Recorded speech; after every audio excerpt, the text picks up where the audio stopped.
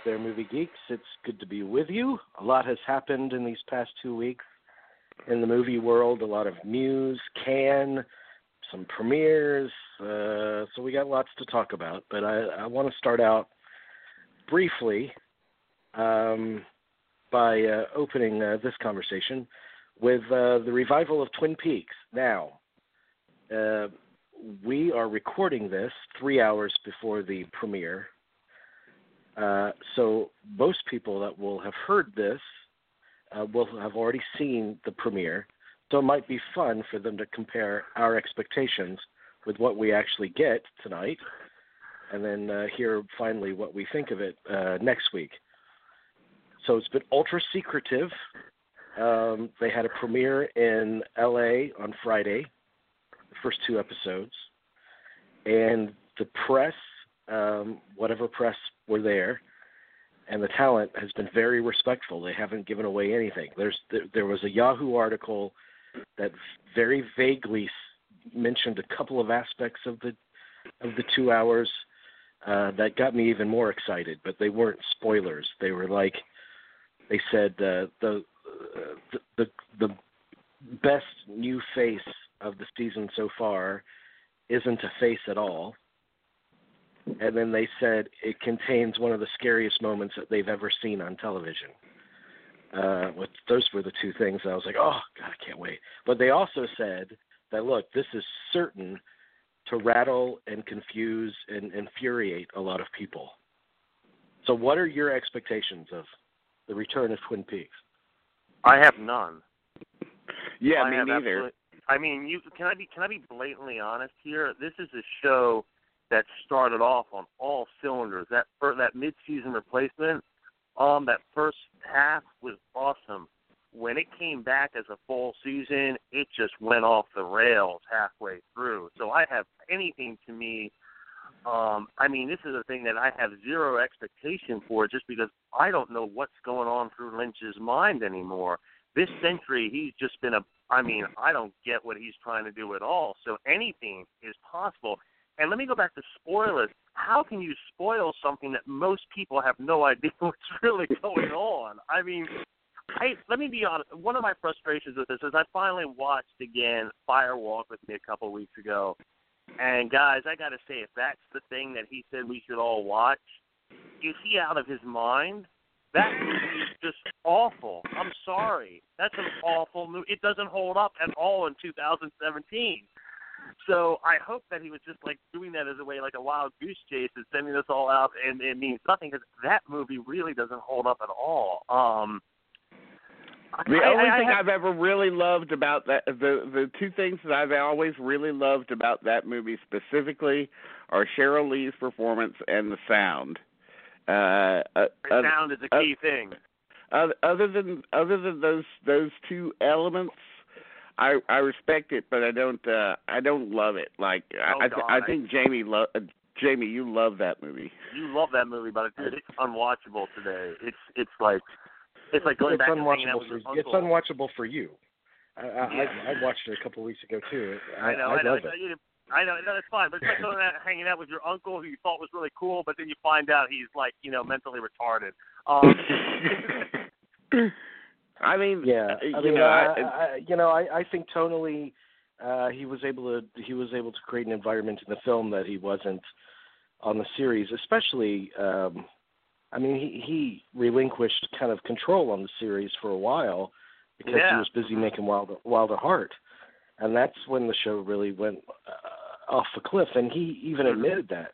He said, season 2 of Twin Peaks sucked until I came back for the last episode of it to try to, and he threw out the script that they had for the last episode and did it more in his style.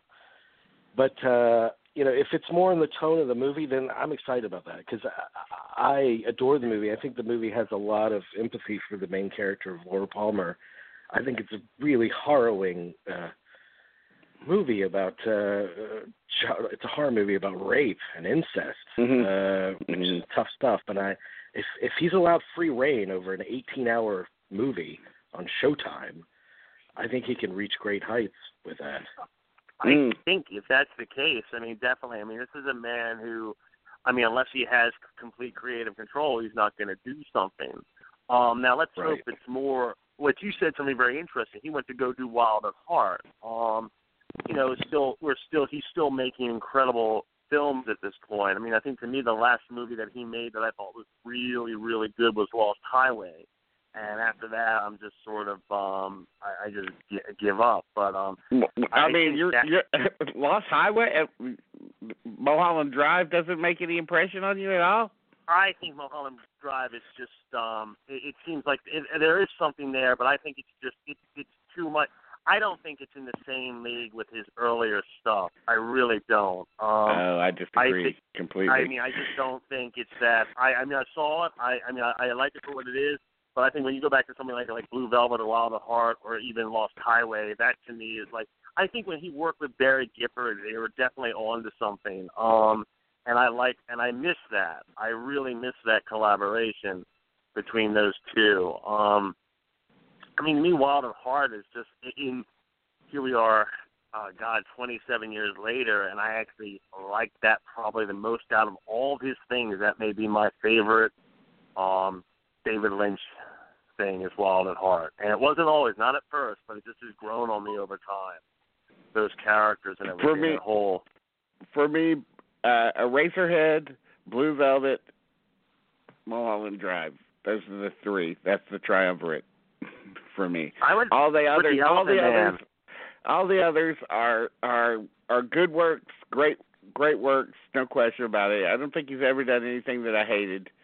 But there was those are the ones.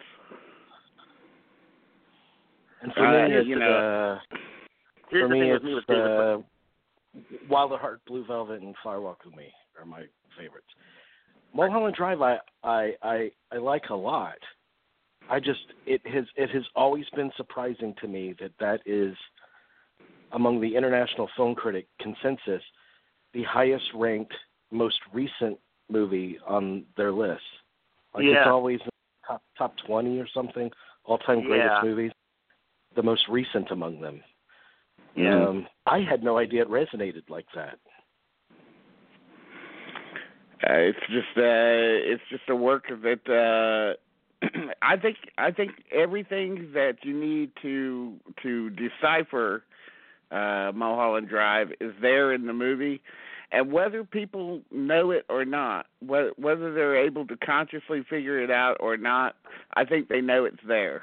I think there's something about that movie that the subtext to it screams out to people, and I think it hits people on a gut level.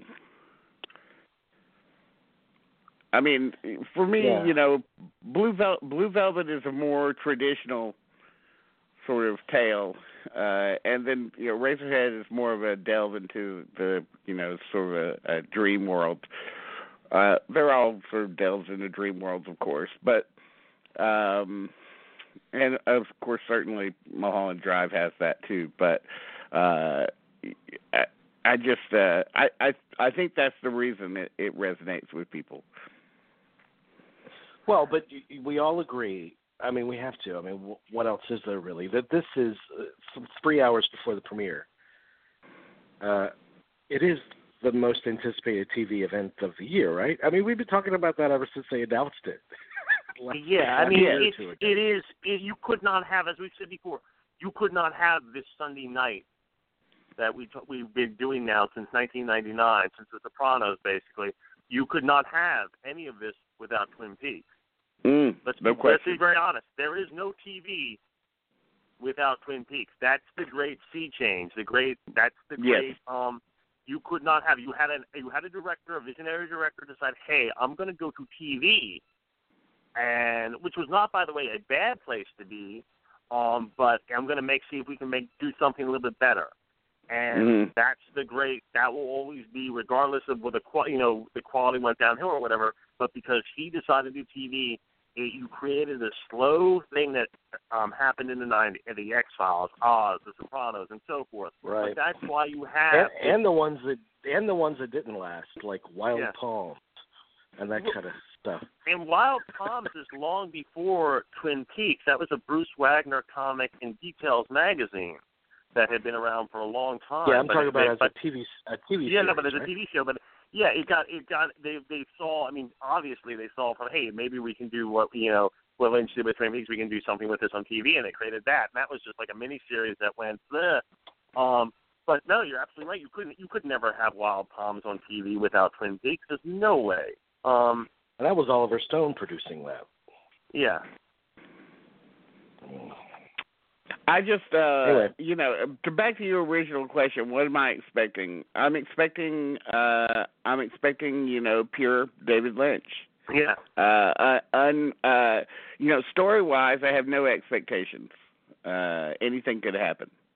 I have no expectations about the cast because I just, other than everybody's going to look 25 years older, I just am expecting, unfettered David Lynch. I'm expecting to be surprised at every turn because obviously we don't know anything about it. We haven't even seen, more than 15 seconds from it.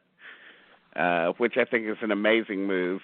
Some people are irritated. I do. So some people are irritated by it. They, I know that Jeffrey Wells thinks that it might be a sign that the project is in trouble, and I sent him a note saying, "Why would you think that? He just wants to keep."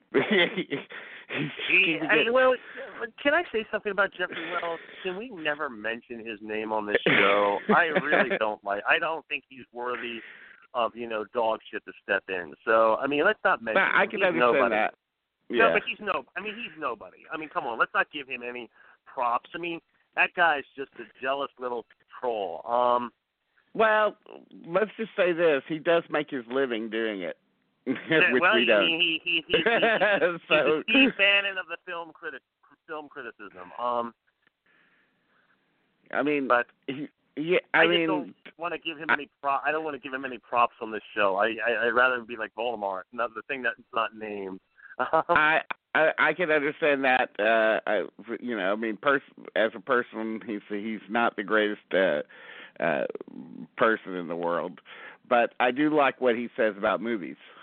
And yes, sometimes he's wrong, but a lot of times he's not. So, as a person, he's kind of reprehensible, though. But okay. Well, something else came on TV last night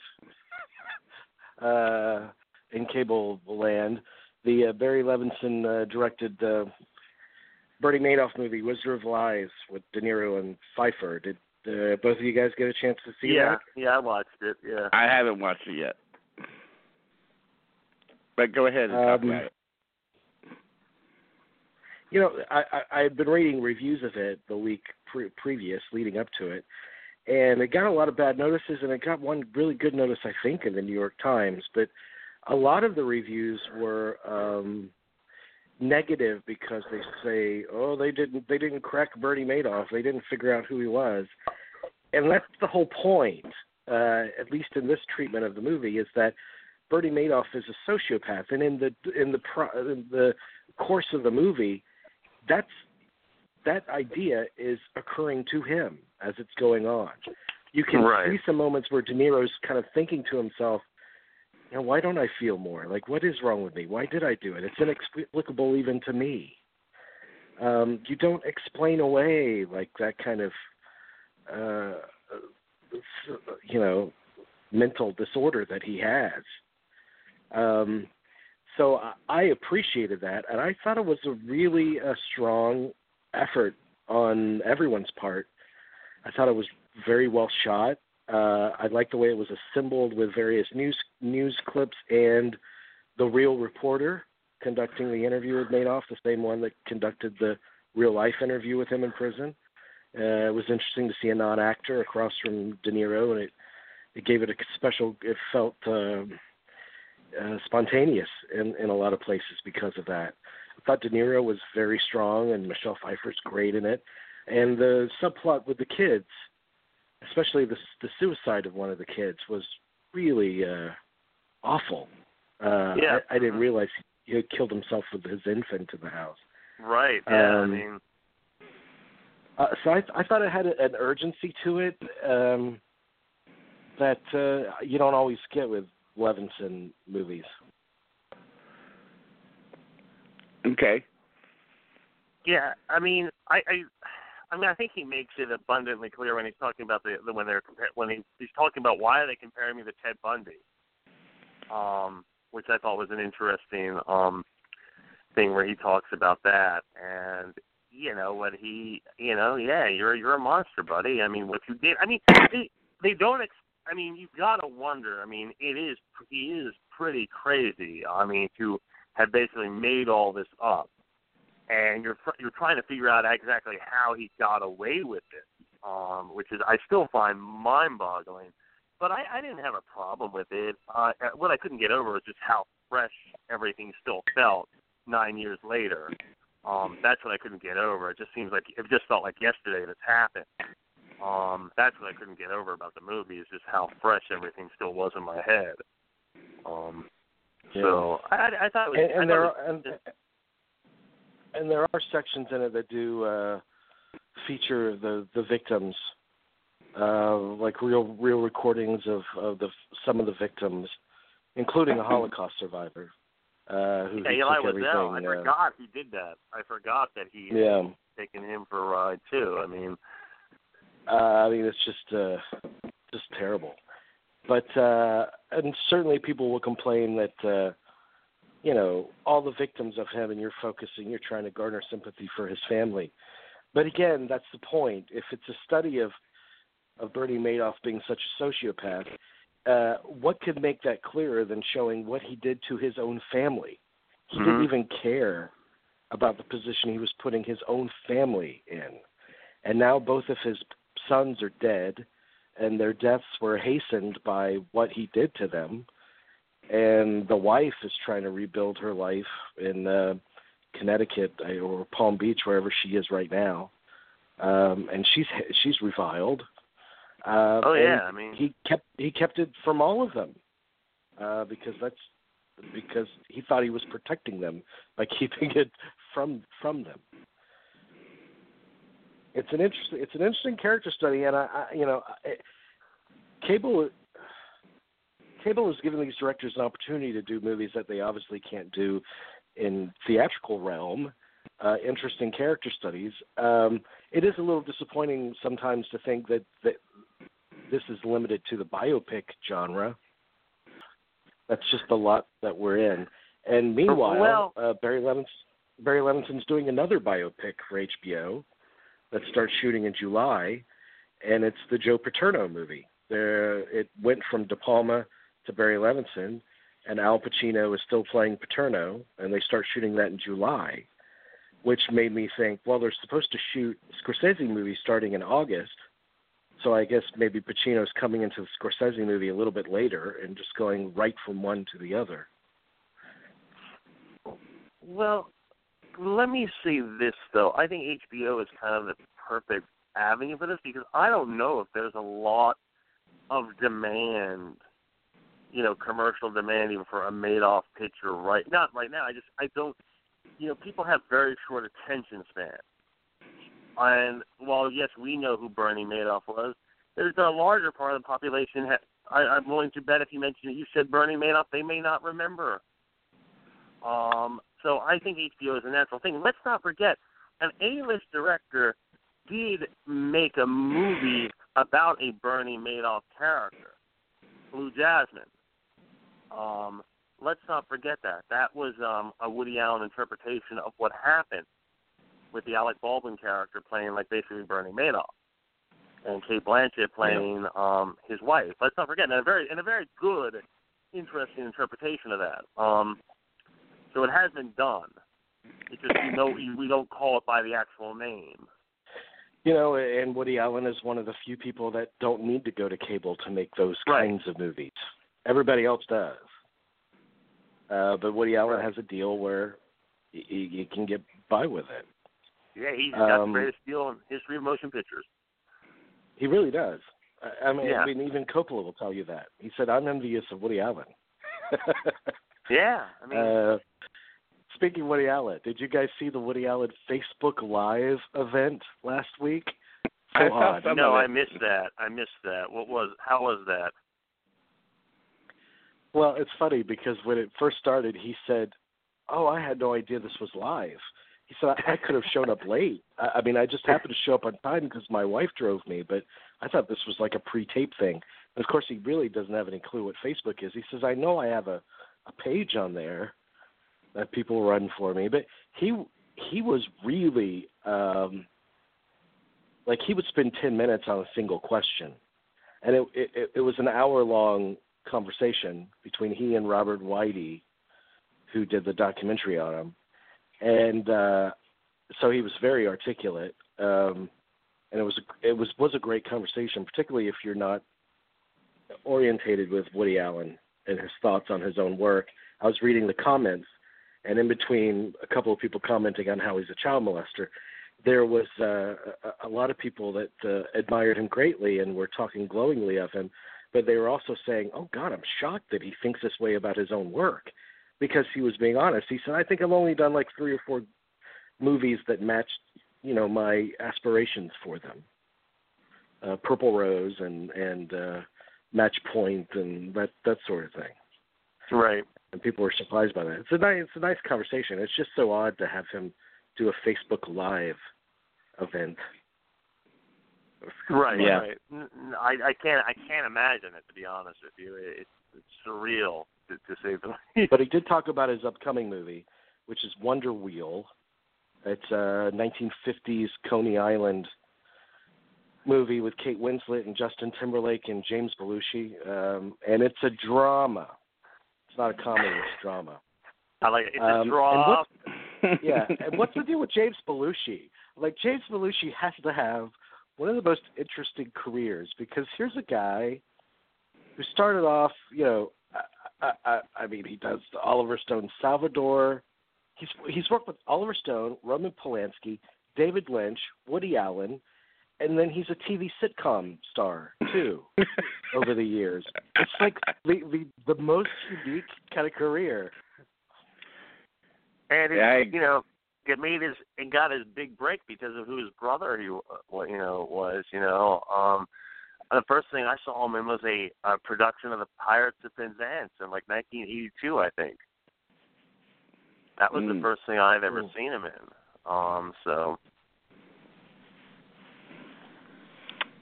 Yeah, odd career. Yeah, it's a very odd career, but hey, I'm glad he still can get work. I mean, Okay, so what did we think of? Have we talked about Alien? Have we talked? No, because we haven't. It just came out, so we hadn't had a chance to talk about it. Do we want to talk about it? I mean, I'm refusing to see it. I mean, I'm just not going to watch it. I mean, I'm not going to fault you there, Dean. I'm not going to fault that at all. No. Let me. It seems there are 2 schools of thought on this movie. So, if you hated Prometheus, this is like God has given you the greatest movie in the world kind of reaction I'm getting. Because lots of people hated Prometheus. I had no idea. And I knew it was not popular, but I did not realize Prometheus had this Phantom Menace-like hatred. I mean, I hate social media. But that's what you gather.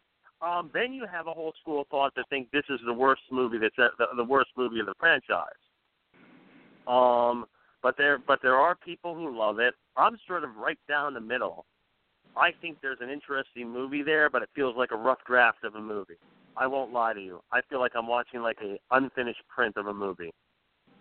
I mean, does it feel rushed? It feels incredibly rushed. That's actually my major problem with it. Is I think there's a great prologue there that is definitely has some of the feeling of Prometheus, and then that's after that. That's all jettisoned. It's like I've never seen a studio take the criticism of the previous film so hard and just ditch with the direction they were going in. this movie definitely has that, like I want to say Ridley Scott has basically kind of recycled the original Alien in many ways, and just like changed the order of events, if you will. That's what it looks like to me. I mean, it's they've adding more bodies to be there's a lot destroyed. more. There's a lot more food. There's a lot more food in the movie. We'll just call them food at this point. There's some interest. I have to say the MVP though is Michael Fassbender.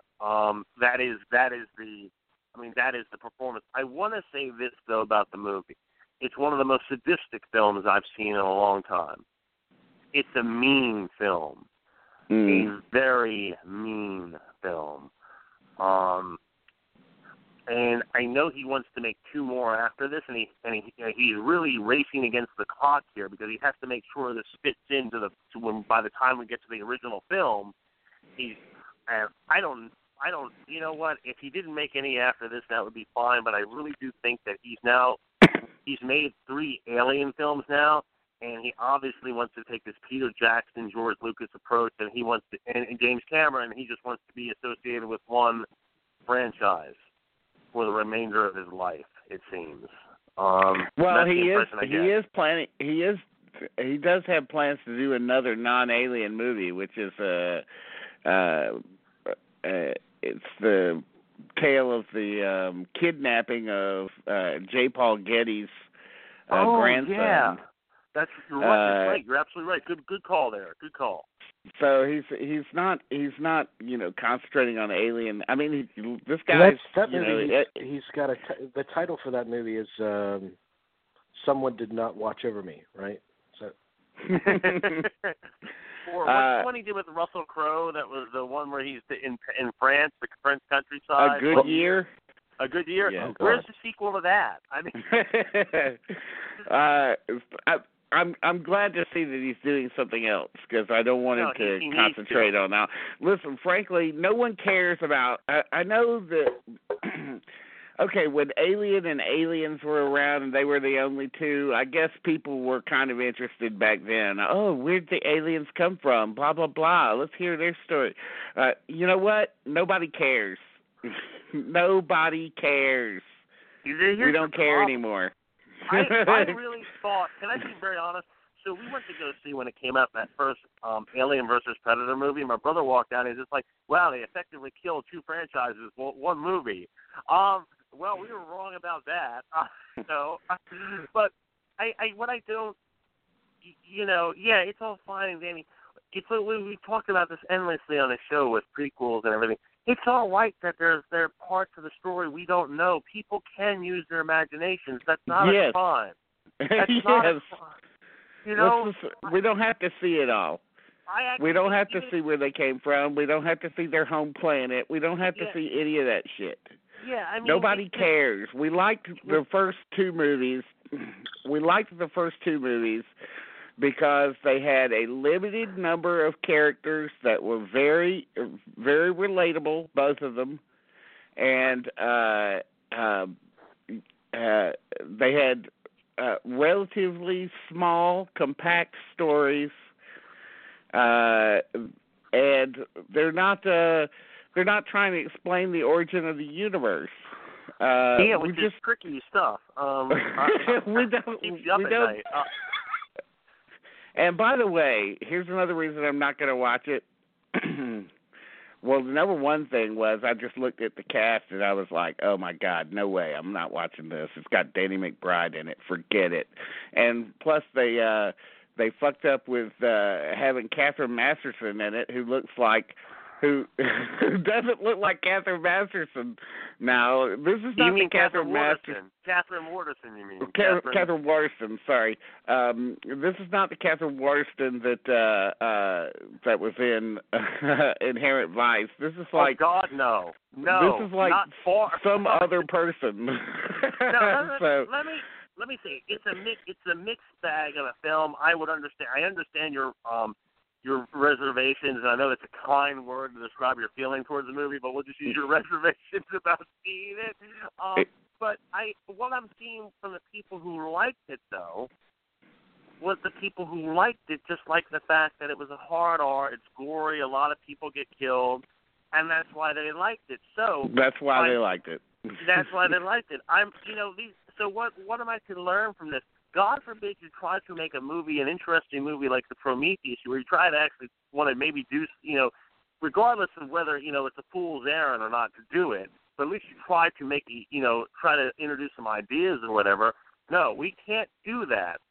We really can't do that with a mainstream movie. It's kind of very sad that we cannot do that. Well, I mean, they could have done it, but but unfortunately, that Damon Lindelof was involved with it. The guy from Lost, and he's going to screw up anything he touches. Let's just face it. He's going to shit the bed. He's going to make shit the bed. That's he shits wherever he goes. He's going to mess everything up and try and overcomplicate things and make everything into some kind of fucking puzzle box kind of movie. And it's okay, but it's okay if you can do that. But if you can't do it, then don't do it. Yeah, I mean, they weren't able to do it. But I mean, if they would have had the talent to do it, that would have been fine. But they just they can't.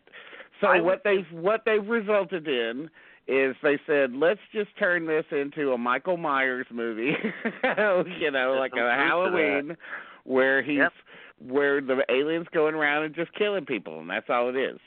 And we'll put 18 people on the ship instead of just 7, and they'll all be people that you hate, and so it'll be great when they get killed. And that's all you're coming for anyway, isn't it? Yeah, well, James Franco doesn't even have much of a part. I mean, I don't even know why he agreed to do the movie. I mean, it's the most thankless role. Well, I guess he had 15 minutes. History. He had 15 minutes to devote to it in between, directing 20 movies a year. So, yeah, and it shows. I mean, it shows. But no, I agree. That's why put Danny McBride in it? I just don't understand.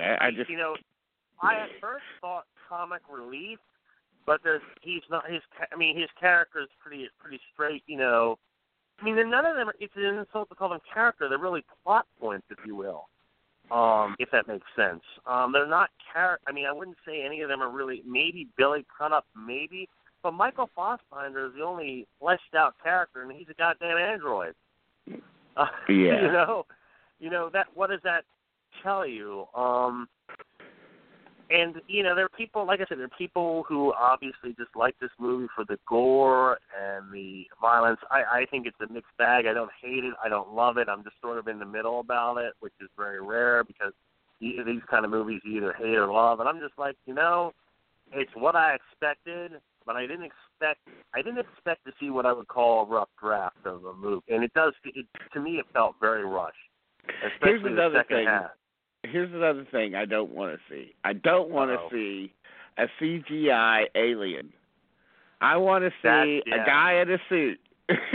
I mean, we can still use a lot of special effects to make that guy look great, but I want to see a real alien. I don't want to see a CGI fast-moving alien. That's a great theme. That's a really great point. Now, speaking of that, though, do you find anything redeemable about the David Fincher or the French one, the fourth one at all, or those just don't register with you? I prefer to drop them out of the whole thing entirely, like Godfather 3. Oh yeah, there you go. Hey, Godfather I don't even Alien 3. I don't even think about those two movies. I haven't returned to those movies after the first time I watched them. I have no love for them whatsoever, and I'm not one of those people that's sitting behind David Fincher going, "Oh, well, but Fincher directed that one, and that was the movie that gave him the power to get further into the film business." I don't care about that. That was a cash grab. I don't feel any love from him for that franchise in the movie. I think that it was just a way for him to get further into the business. I agree with that, but it is amazing though how that film, the model of that film, the skeleton, if you want to say the structure of that film, is prevalent in his next several movies, Seven, The Game, and Fight Club. The one female character and everyone else is, and then the rest are men. I find that fascinating. Well, that's the way all movies are now. Well, no, all movies are mostly men with one woman in them. But his films, they follow. There's a very, David Fincher's first 4 or 5 films are very homoerotic. And Alien 3, and I know there's a whole school of thought that we wish we could watch Vincent Ward's Alien 3. Well, that ain't ever going to happen, guys. That's never going to happen. So, so just cut it out. You know what? It's a weird franchise. It's a very strange franchise. They should have left it alone after Aliens. Can we get a sequel to The Counselor? Counselor. Every time I think of that title, I think of De Niro and Cape Clear. Counselor. Well, since you brought up Coppola earlier, let's talk about Mrs. Coppola, shall we? Yes. Eleanor Coppola has made a wonderful narrative film called Paris Can Wait. I think this is her first film since Hearts of Darkness. Am I right there? Yes. Okay.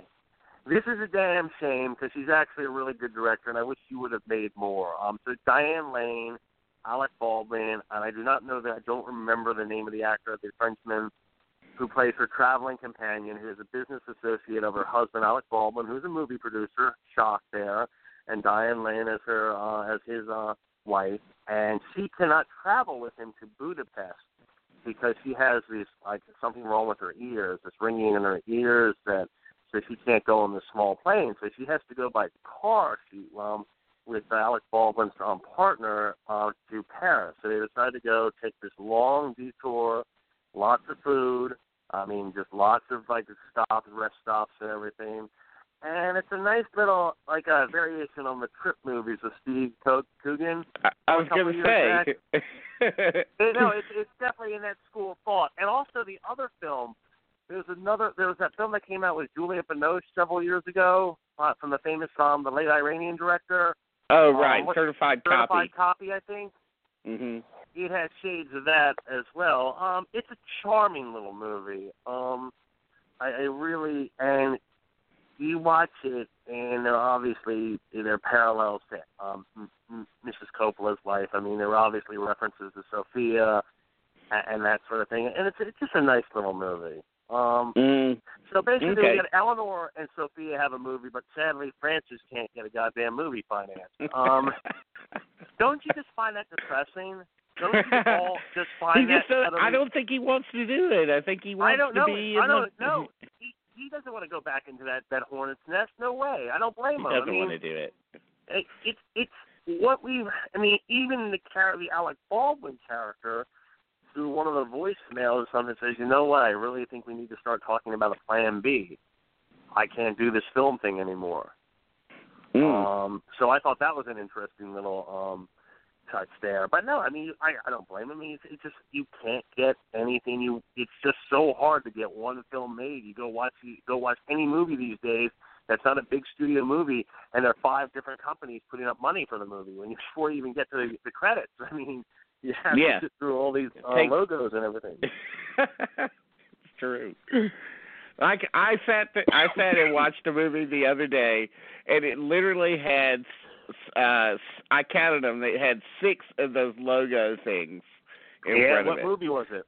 Oh, geez. It was a foreign film. It was, I'll have to look at my list, but it was definitely, I was like, oh my God, come on. This is ridiculous. But well, that's good. That's good to know, though. That's good to hear that's a, it sounds like a perfect sort of Saturday afternoon kind of movie. It definitely is.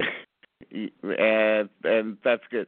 Now, the one thing I want to ask is, you compare it to the Trip movies that Michael Winterbottom has come out with, and I still haven't seen, by the way. There's a third one. I haven't seen Trip to Italy yet, but obviously it's not going to be funny like those movies are. No, it's not. No.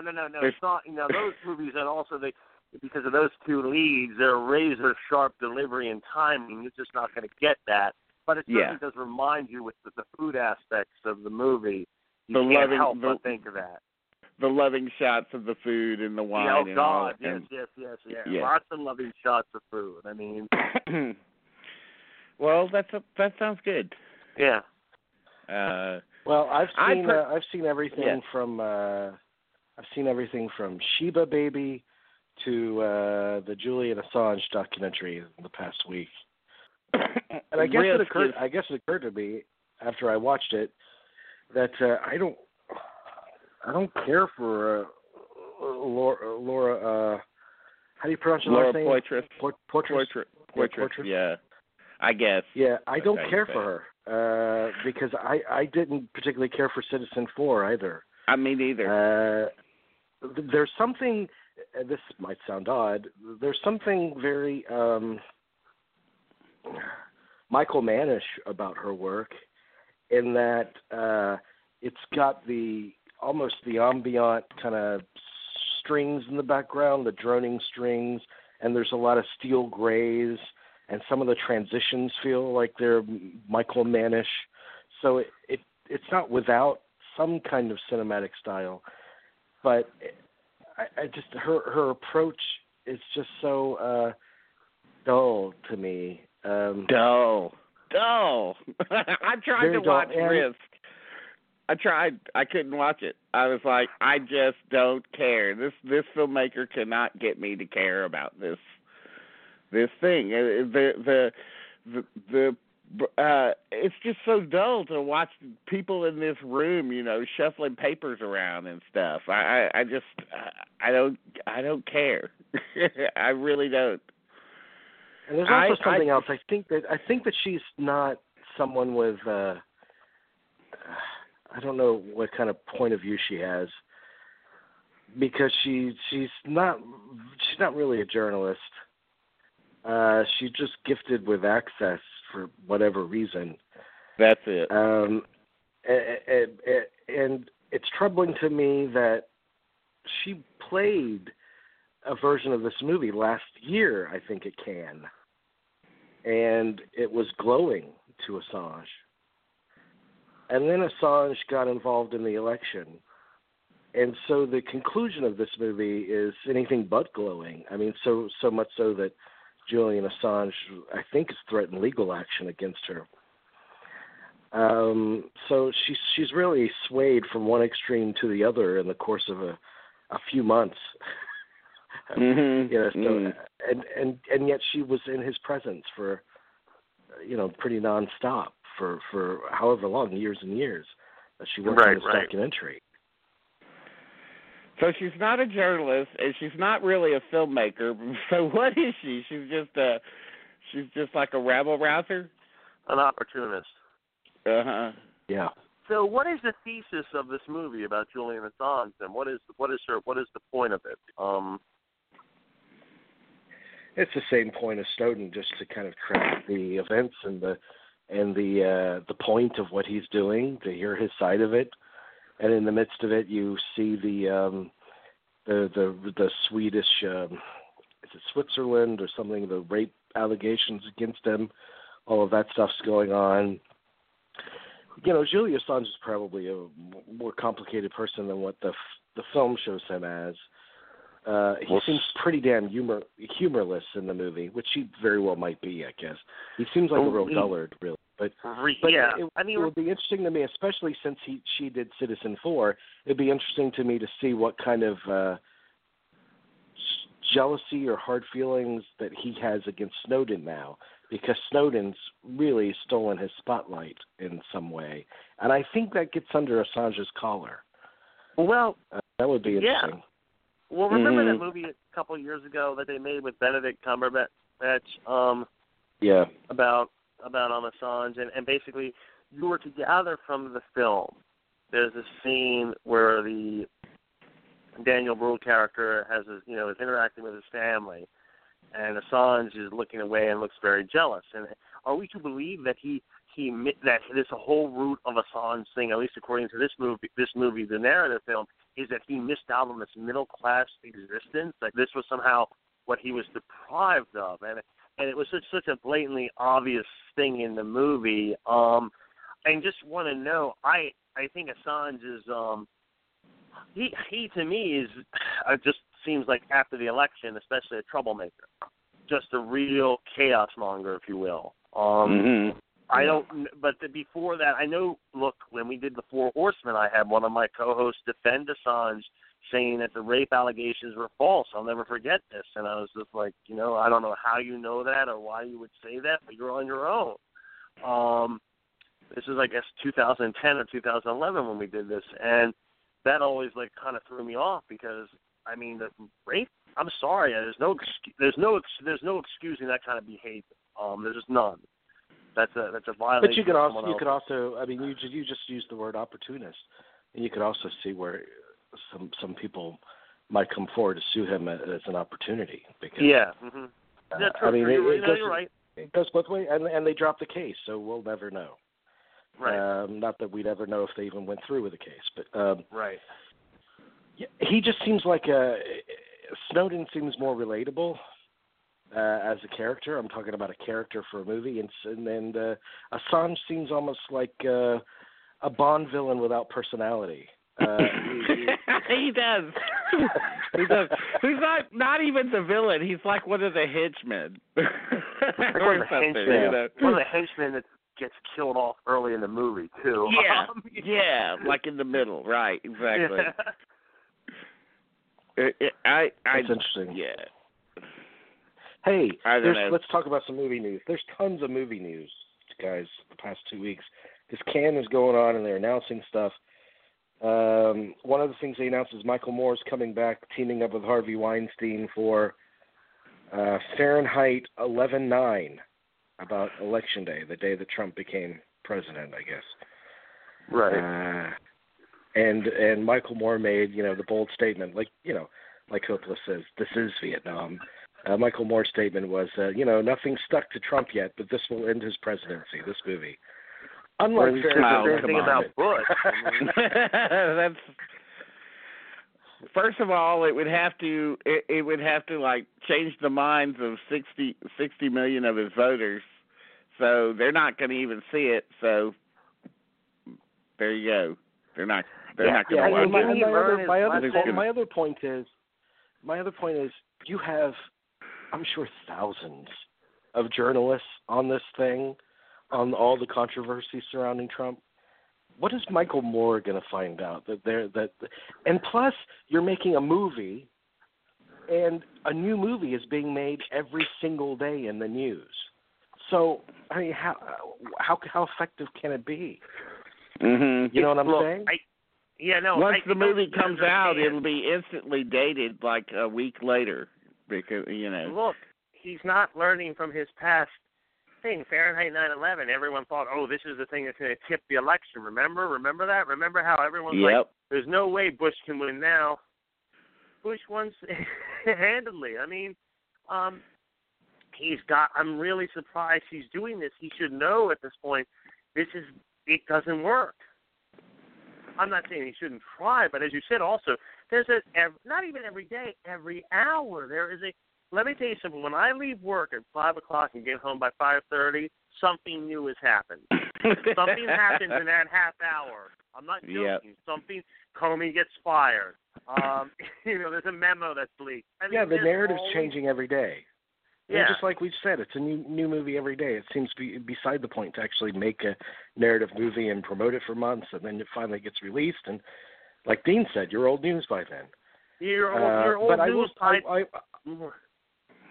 Yeah, I will say the difference between Laura Poitras or whatever, and Michael Moore. Michael Moore, okay, Poitras, and Michael Moore is that Michael Moore is a filmmaker.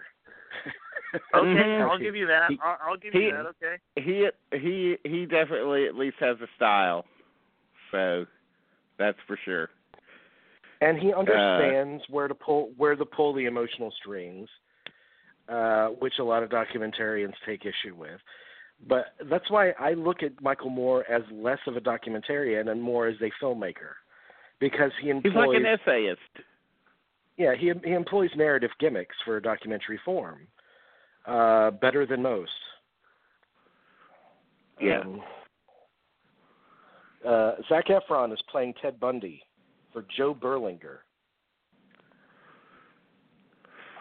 I'm not going to rule that out. That could work. That could work if done right.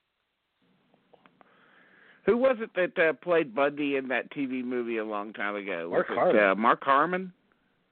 Yeah. He was good.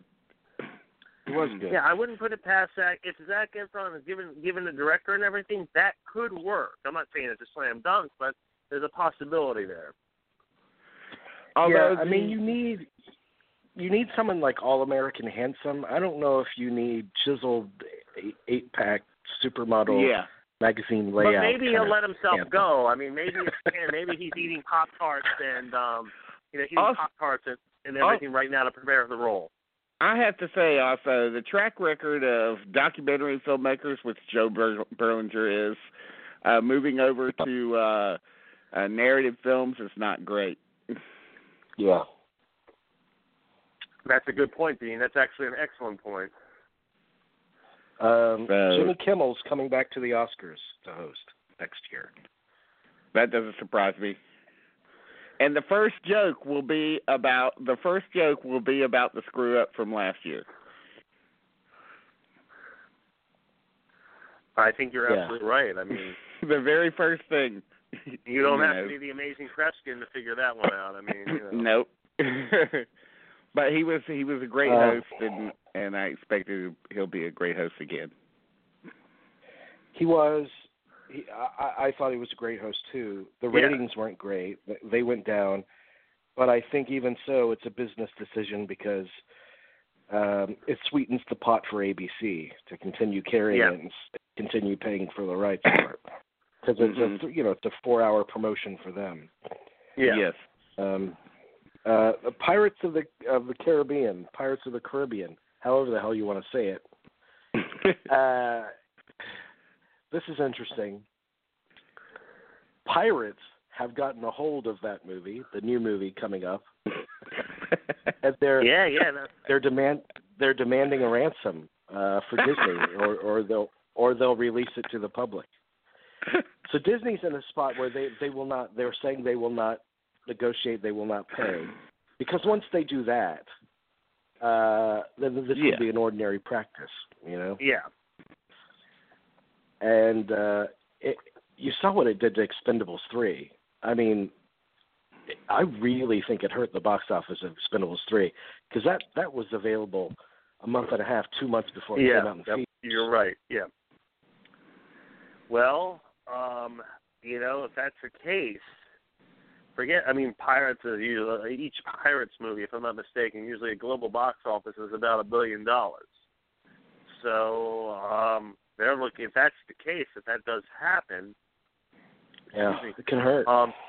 It can hurt, but let's talk about further down the line. Disney also owns Marvel and Star Wars. We're looking at a very problematic year if this happens.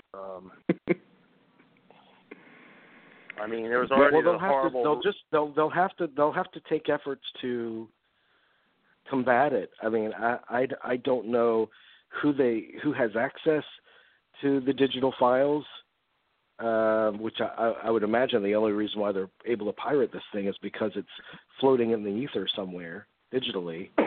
Well, Orange is the New Black. When that was taken from, I think, a sound, whoever was doing the sound, if I'm not mistaken. So someone in that studio, in that company, let that go, or wasn't cared for, or whatever.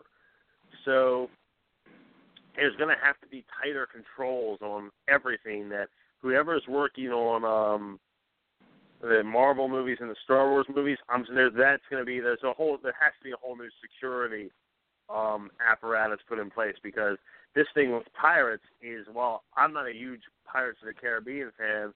There's obviously a lot of people are, but if that was made available, let's say tomorrow, you could watch that online. I know a lot of people will be staying home watching that watching that from work. Okay? Yeah. So, can't say I blame them. So the Scorsese, De Niro, Pacino, Pesci movie.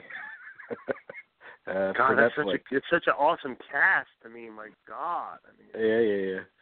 It's casting. It's now casting all the other parts. They're in the process right now. It was tentatively called The Irishman for a long time. Now it's going back to the title of the original book it's based on, which is I Heard You Paint Houses, which is a euphemism for blowing somebody's brain, splattering somebody's brains on a wall, like a hit, So that I think that's a stronger title. I Heard You Paint Houses. Me too. I think it's a much better title. The Irishman, I think that could mean a lot of things, but I think that's a much better title. Let's stick to that. I mean, definitely. That's good news. Another TV news, Ryan Murphy is doing the second and third season concurrently of American Crime Story, the one that started with the O.J. And the second season is about Katrina, and Dennis Quaid just signed on to play George Bush in that one. Okay. So he's playing George. Remember, he kind of played like George Bush also in that. Remember that movie American Dreams? So this would kind of like be revisiting that character. Well, which president did he play in the Special Relationship? Was it Clinton or Bush? Clinton. Yeah. Clinton. God, he played everybody, man. So that'll be unusual. Yeah. And he played Jerry Lee Lewis. Like, what can this man not do? He's I think he's a very underrated actor, but that's just me. I'll just say that right now. I've always liked him. I've never had. No, I've always liked him too, but I don't think he's ever gotten his due. If that makes sense. Peter Bogdanovich is going. Go ahead. I was going to say the closest he came was maybe with Far From Heaven. Yeah, no, that's true. And that's a great. Thank you. That's a great role. That's a great performance from him as well. I mean, definitely good call. Excellent call there.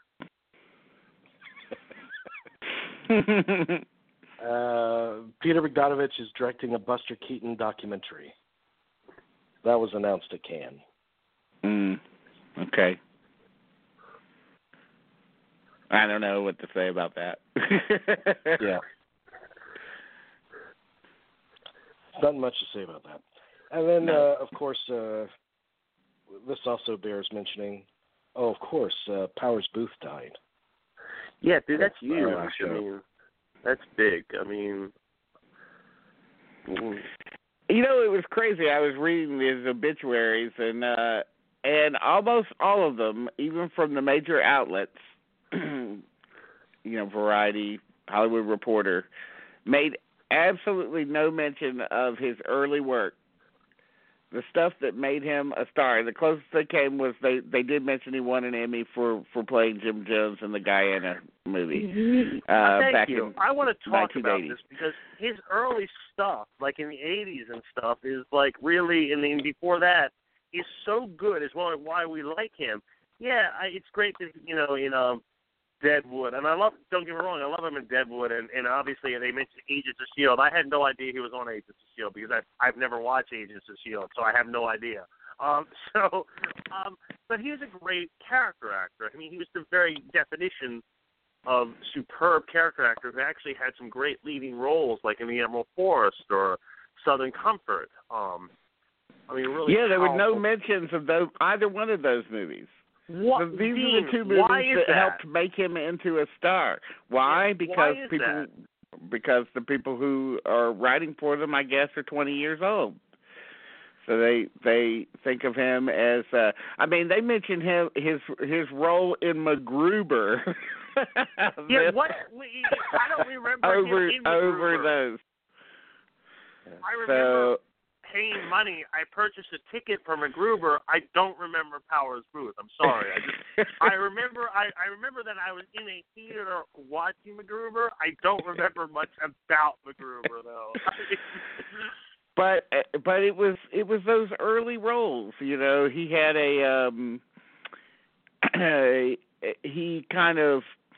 he had a sort of a different take on the kind of Clint Eastwood-y type of growling, squinting type of manly character, you know, that I thought was it was an interesting take on it. Right. He had kind of a personable quality, which was interesting. Like in Southern Comforts, you know, he's at turns both the friendliest character in the movie and also the one that you're most scared of. Right. Somehow, like he's the one that also he just has a certain gravitas to his delivery in that movie. I think he single-handedly elevates Red Dawn. I mean, yes. his entrance in that movie. He is the grown-up in the movie for the most part. Let's be honest. He is the guy. I mean, and he really elevates that movie. But in the Emerald Forest, I mean, the first time he sees his son after the son has been, you know, missing, that's a heart-wrenching scene. That's just first-rate acting from him. And, I mean, not to mention those movies in the 80s is Criminal. I mean, I find it criminal not to mention any of the movies we've just talked about. And you know, I mean, I like him in even things like, you know, obviously, you know, he had a major thing going on with Walter Hill. So right, yeah. Extreme Prejudice is another one that was good. That was one I was going to mention. Where I think he's very good in that, and even in a movie like Frailty, which was also a movie that wasn't mentioned. Yeah, I mean we don't talk about that movie enough. That's actually a very good directorial debut by Bill Paxton. I mean, yeah. So yeah, it's but I mean, you know, I loved him in Tombstone, of course, and you know, he's very famous for that, and you know, he made a good Haig and Nixon. He was a great character actor, but at the beginning, it looked like he was going to be a lead actor, and it just that just didn't really happen, unfortunately. But I think because. I think after a while, people sort of hooked into his sort of menacing qualities, and if that happens in your career, then you're usually relegated to villainous roles, and those are like character Michael actor roles. Ironside, like how Michael Ironside was. Yeah, exactly. Or maybe somebody like who's that guy that was in Stephen Lang or somebody like that. Yeah. You know. So, but he was good. It was a big loss. Okay, so Cannes been going on. New movies premiering every day. The Kubrick documentary's gotten rave reviews. Just recently, the new Noah Baumbach movie with Dustin Hoffman, Ben Stiller, and Adam Sandler. The Meyerowitz Stories is the name of it. It's very awkward title. It's gotten good notices, I think, though, hasn't it? Or yeah, it got a 4-minute standing ovation, and then a lot of the praise is being heaped on Adam Sandler. Like every 10 years, it's like a Halley's Comet thing. Like he pops up in a worthwhile movie, and people are like, "Oh my God, he's really good." It does exist. But now we just need people to go see it in the theater, though. Well, unfortunately, I don't think it's going to get a theatrical release, and that kind of dovetails into one of the bigger stories of the past couple of weeks, which is the Cannes management coming down on Netflix movies premiering at their festival. Netflix, they put on a kind of a ban on them from now on. If they're not going to get a theatrical release, particularly in France, they're not going to be invited to the festival. So that's created some sort of controversy and discussion about the future of movie watching. And with this particular movie, this movie is not going to get a theatrical release. So it's basically going to be a television movie. So they'll be looking for and the same thing is going to happen with that. What's that movie that's coming out later on this year? Mud People or Mud People. That's also not going to get a theatrical release. Jesus Christ. So, but that's what we're going to see with Netflix swooping in and buying movies. Is that they're not going to get unless it's Scorsese. I don't think that they're going to be dumb enough not to release the Scorsese movie in the theaters. Well, this weekend I guess on the 26th, and I realize we have Baywatch and the Pirates of the Caribbean. I don't mean to take people away from that excitement. It's really sad. The Baywatch movie looks a billion times better than the Pirates of the Caribbean movie. But that's only, I think, because of The Rock. Let's be honest. And that's the only reason that movie even has an inkling is because they know you have to play it stupid. Or no one could take that seriously. It seems like the kind of movie you go see stoned immediately. But we have a big movie coming out on Netflix this Friday, War Machine with Brad Pitt. Yes. And this is a big deal. This is based on a Michael Hastings book called The Operator. It's all about Stanley McChrystal and the clusterfuck that's Afghanistan, and it's directed by the guy who did The Rover and Animal Kingdom. So this is a huge deal, and I just have this feeling this movie is just going to get lost. Well, it probably will. It probably will. I mean, you and I, Dean, have seen several movies on Netflix. I guess The Discovery. There's that one that was with Elijah Wood that a couple months ago. These are all movies that were bought at Sundance or whatever, and that would have come out made the rounds at the Art House Theater. They're relegated to Netflix, so you're like, what happens? I mean, but you say they're relegated to, but don't you think more people will be able to see it on Netflix than would see it if it came out in the theater? Well, I think it's possible. That's possible, but there's so much stuff coming out on Netflix that things get lost. Yeah, this is the problem, Jamie. I have no problem with that. And it won't get lost. It'll be so prominent on the front page for. It will be prominent on the front page, but it's things do get lost on there. Things. How do I say this? I mean, I just don't know. There's going to have to be a new job or something within Netflix, or there'll be a way like how do we keep the mojo going? Because the same day this comes out, I believe. Remember, also Netflix is also their TV shows are still their most powerful thing. So I think you have House of Cards season 5. I think comes out this weekend. Yeah. But you also still have Master of None, which is making rounds, and you have a lot of other shows. Here's the problem with Netflix. A lot of it is very good. So you have an abundance of riches to choose from. So it's not. We're not saying that this is a bad thing. I think you're absolutely right, Jamie. There's the opportunity for a lot more people to see the Brad Pitt movie on Netflix than there is if it comes to you like a Landmark or just goes to the top 10 markets for a couple weeks. It's just that how do you? I guess this is where you actually need strong word of mouth for this to really work, I think. So yeah, just a thought. I do think if they released it theatrically, it would be another, I don't know, like a Men Who Stare at Goats kind of thing. Or they don't really would get lost. Yeah. Or like Nation. I think a movie like that deserves at least a nominal theatrical release. If I were running the company, I would do it.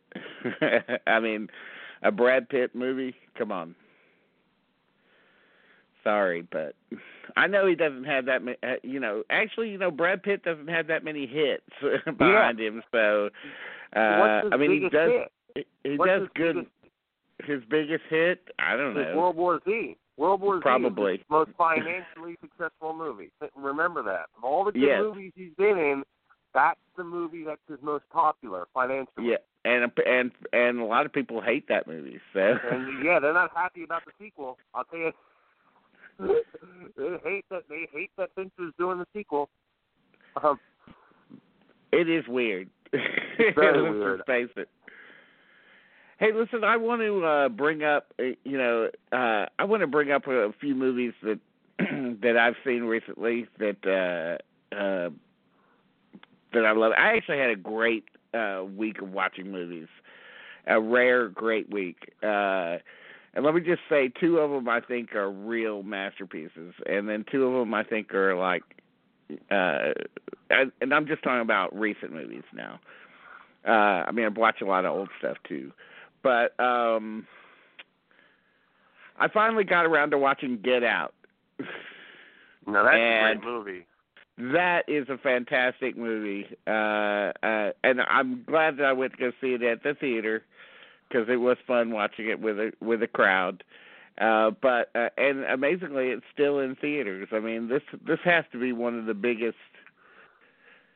I mean, it's obviously one of the biggest hits of the year, but also in terms of legs, like it's got amazing staying power in the movie theaters. It's just it has made $230 million off of a $4.5 million budget.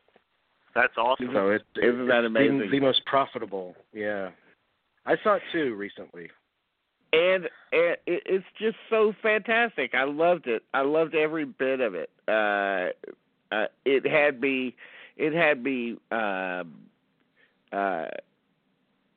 sort of uneasy. It had me. It kept me guessing. I thought it was hilarious. I thought it was extremely well filmed. Like obviously, Jordan Peele knows his movies. Mm-hmm. It was the fact that it's become such a hit too makes me feel really good because finally, at least I've always said if it has the whiff of, or at least in recent years, I've said if it has the whiff of quality, people won't go see it. Well, finally, at least things lined up for this one movie. But so well cast, so well paced, and it was just a fantastic movie. And I hope they please don't make a sequel to it or anything. Just leave it like it is. It's fine, just like it is. We don't need to see another one. This one is great. Don't touch it. Great lead performance. I just loved everything about it. It really kept me enthralled throughout the entire thing. And it's a great double feature with Let Me In. I think Let Me In and then Get Out, or you could do it the opposite way.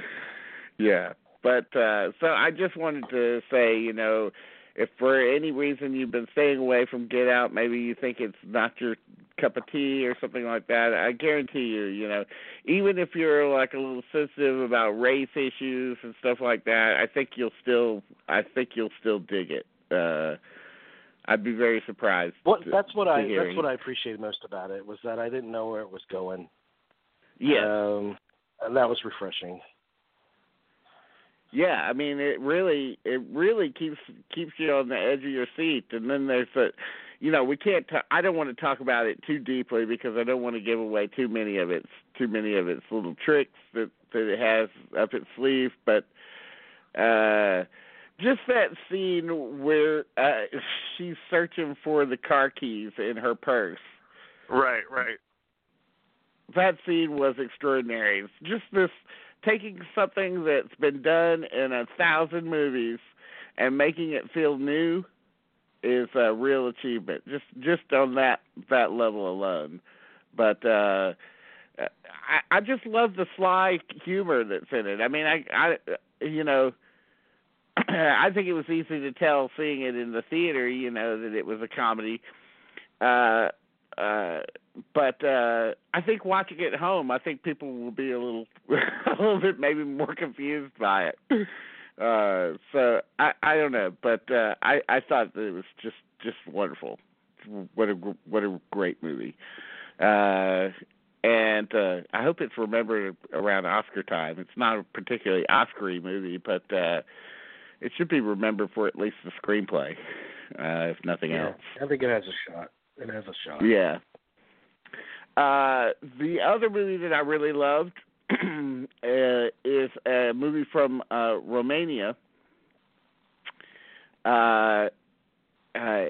And it's been playing, I think, for the past couple of weeks at Landmark. So by the time this show drops, it might only be in the theaters for a couple of days. But it's called Graduation. It's also, its original title is Baccalaureate. But it's from the director Christian Mungiu, who, did movies like 4 months, 3 weeks, and 2 days, and Beyond the Hills. And he's part of the Romanian kind of new wave. Anyway, this is a movie that is absolutely fantastic. It's about a high school student in Romania who is early in the movie is the victim of a rape attack, and she's about to take her college exams in order to qualify to get out of Romania and go to school in Britain. And it's something that her father wants because he doesn't really appreciate life in Romania, and he wants her to go someplace that's a little bit better.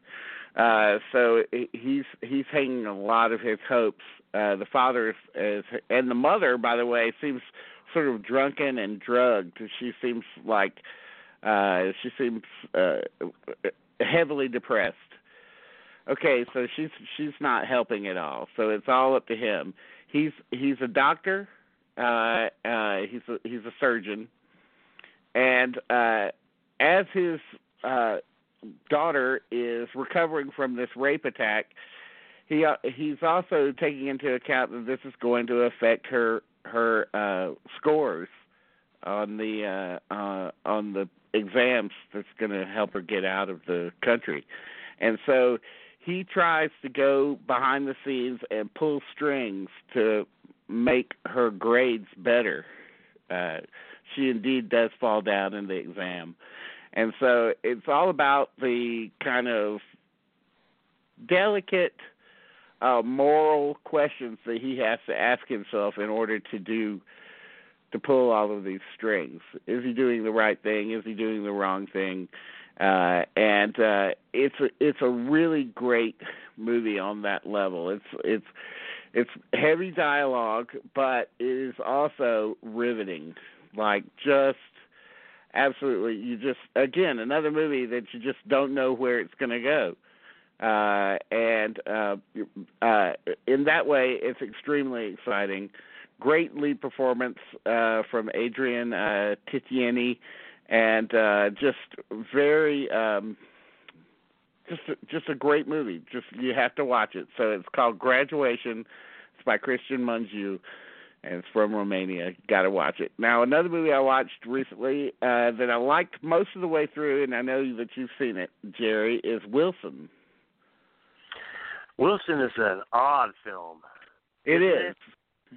Really, really, the thing about it is that it's written by Daniel Close, who, of course, did Ghost World and Art School Confidential, wrote the screenplays for them, based on his own comics. You know, and Wilson is also based on one of his graphic novels. And I really thought that it had I'm a fan of Daniel Close, his work, his comic work. Right. But and I'm a fan of his movie work too. However, this one I thought had that sort of Daniel Close flavor, that that Barton Fink feeling. No. I think I know what the problem is. It might be the problem I had initially, and I just think you get beaten over the head, and you just. Did you think he's getting older? There's a strange sense of optimism that's in the movie. Yes, that's my problem with the movie is that it sets up Wilson as this character that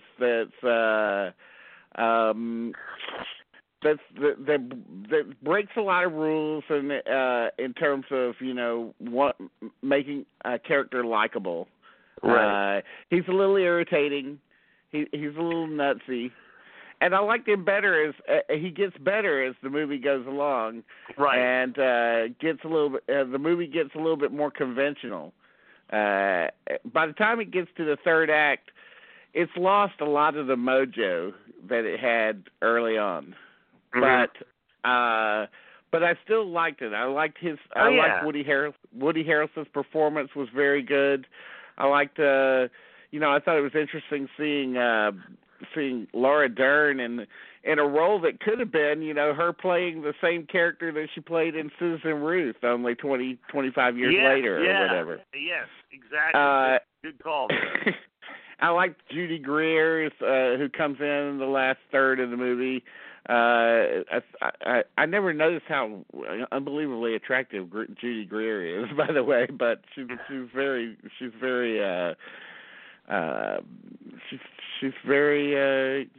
a comely young lady. But I loved Harrelson in it.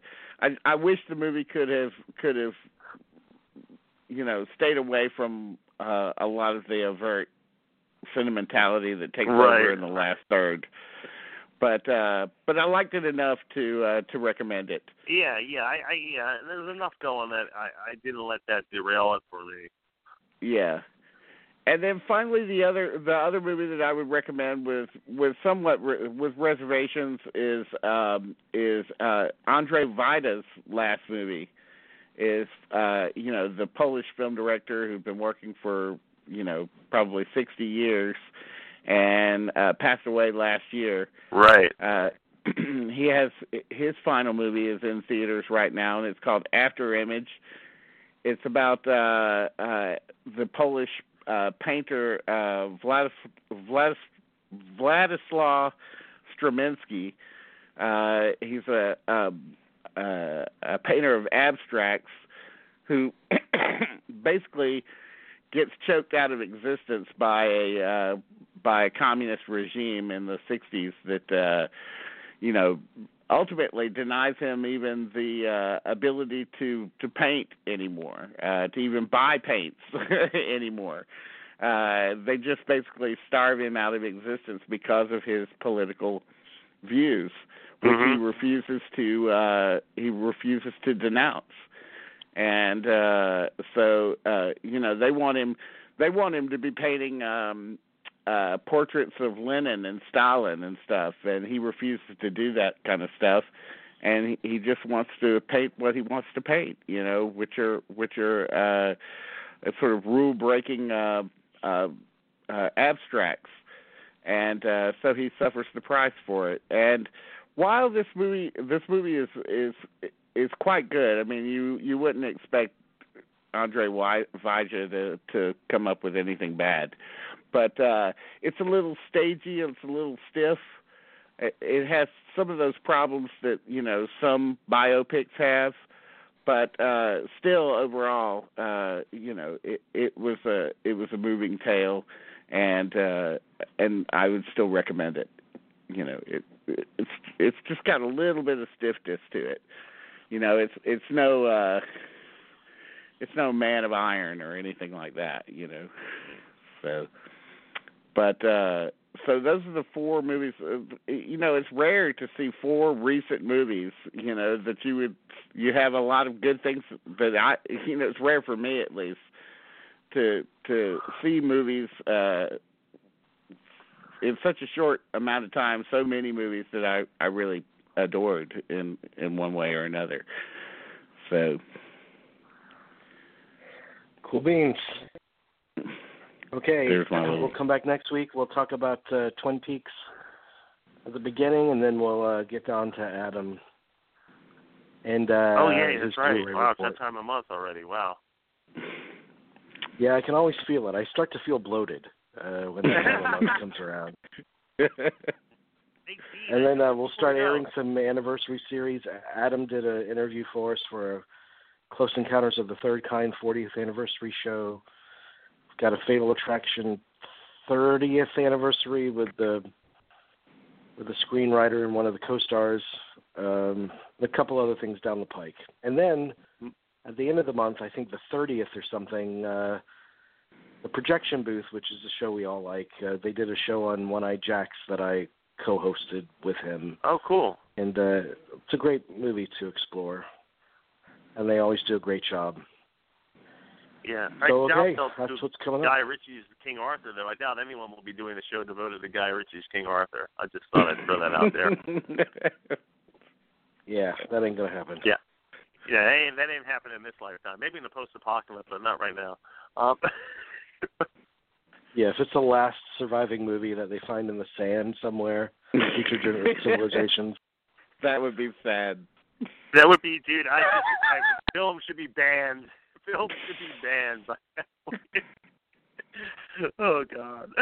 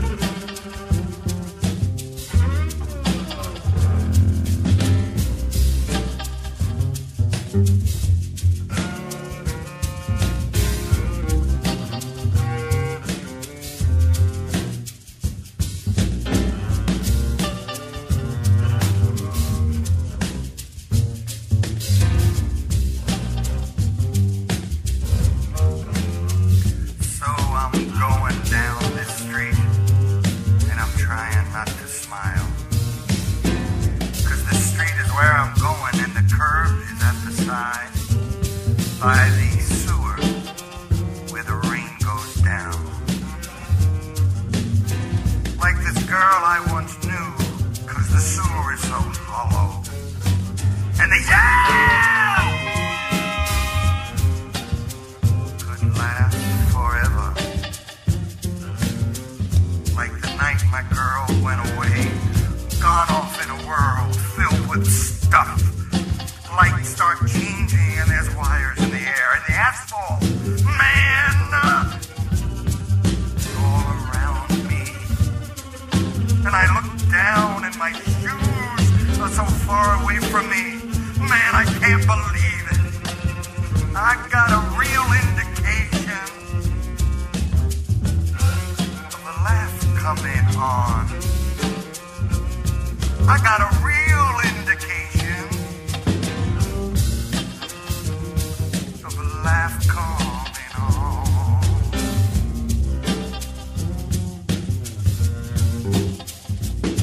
That old wind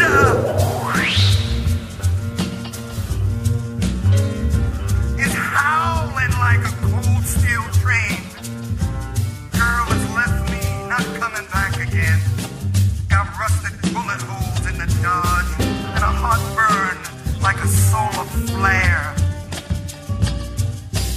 The grass by the house is dry, man, and the horse lie buzzes, buzzes, buzzes. By the big mistake in the distance, man, I see myself start to smile. I got a real indication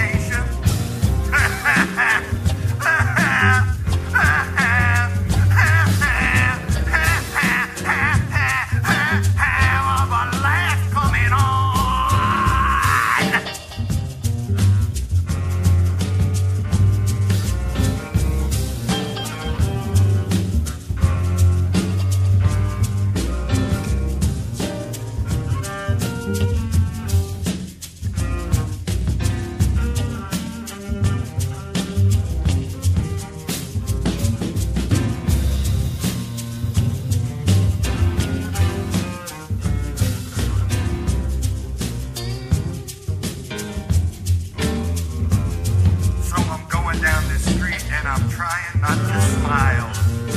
'Cause the street is where I'm going and the curb is at the side by the sewer where the rain goes down. Like this girl I once